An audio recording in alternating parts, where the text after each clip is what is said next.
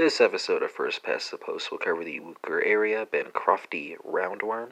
This is a roundworm that is transmitted via female mosquitoes, causes blockage of the lymphatic vessels and patients, which can lead to elephantitis.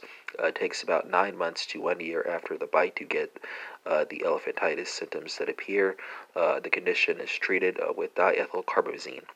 And that concludes this episode on the Wuchereria bancrofti.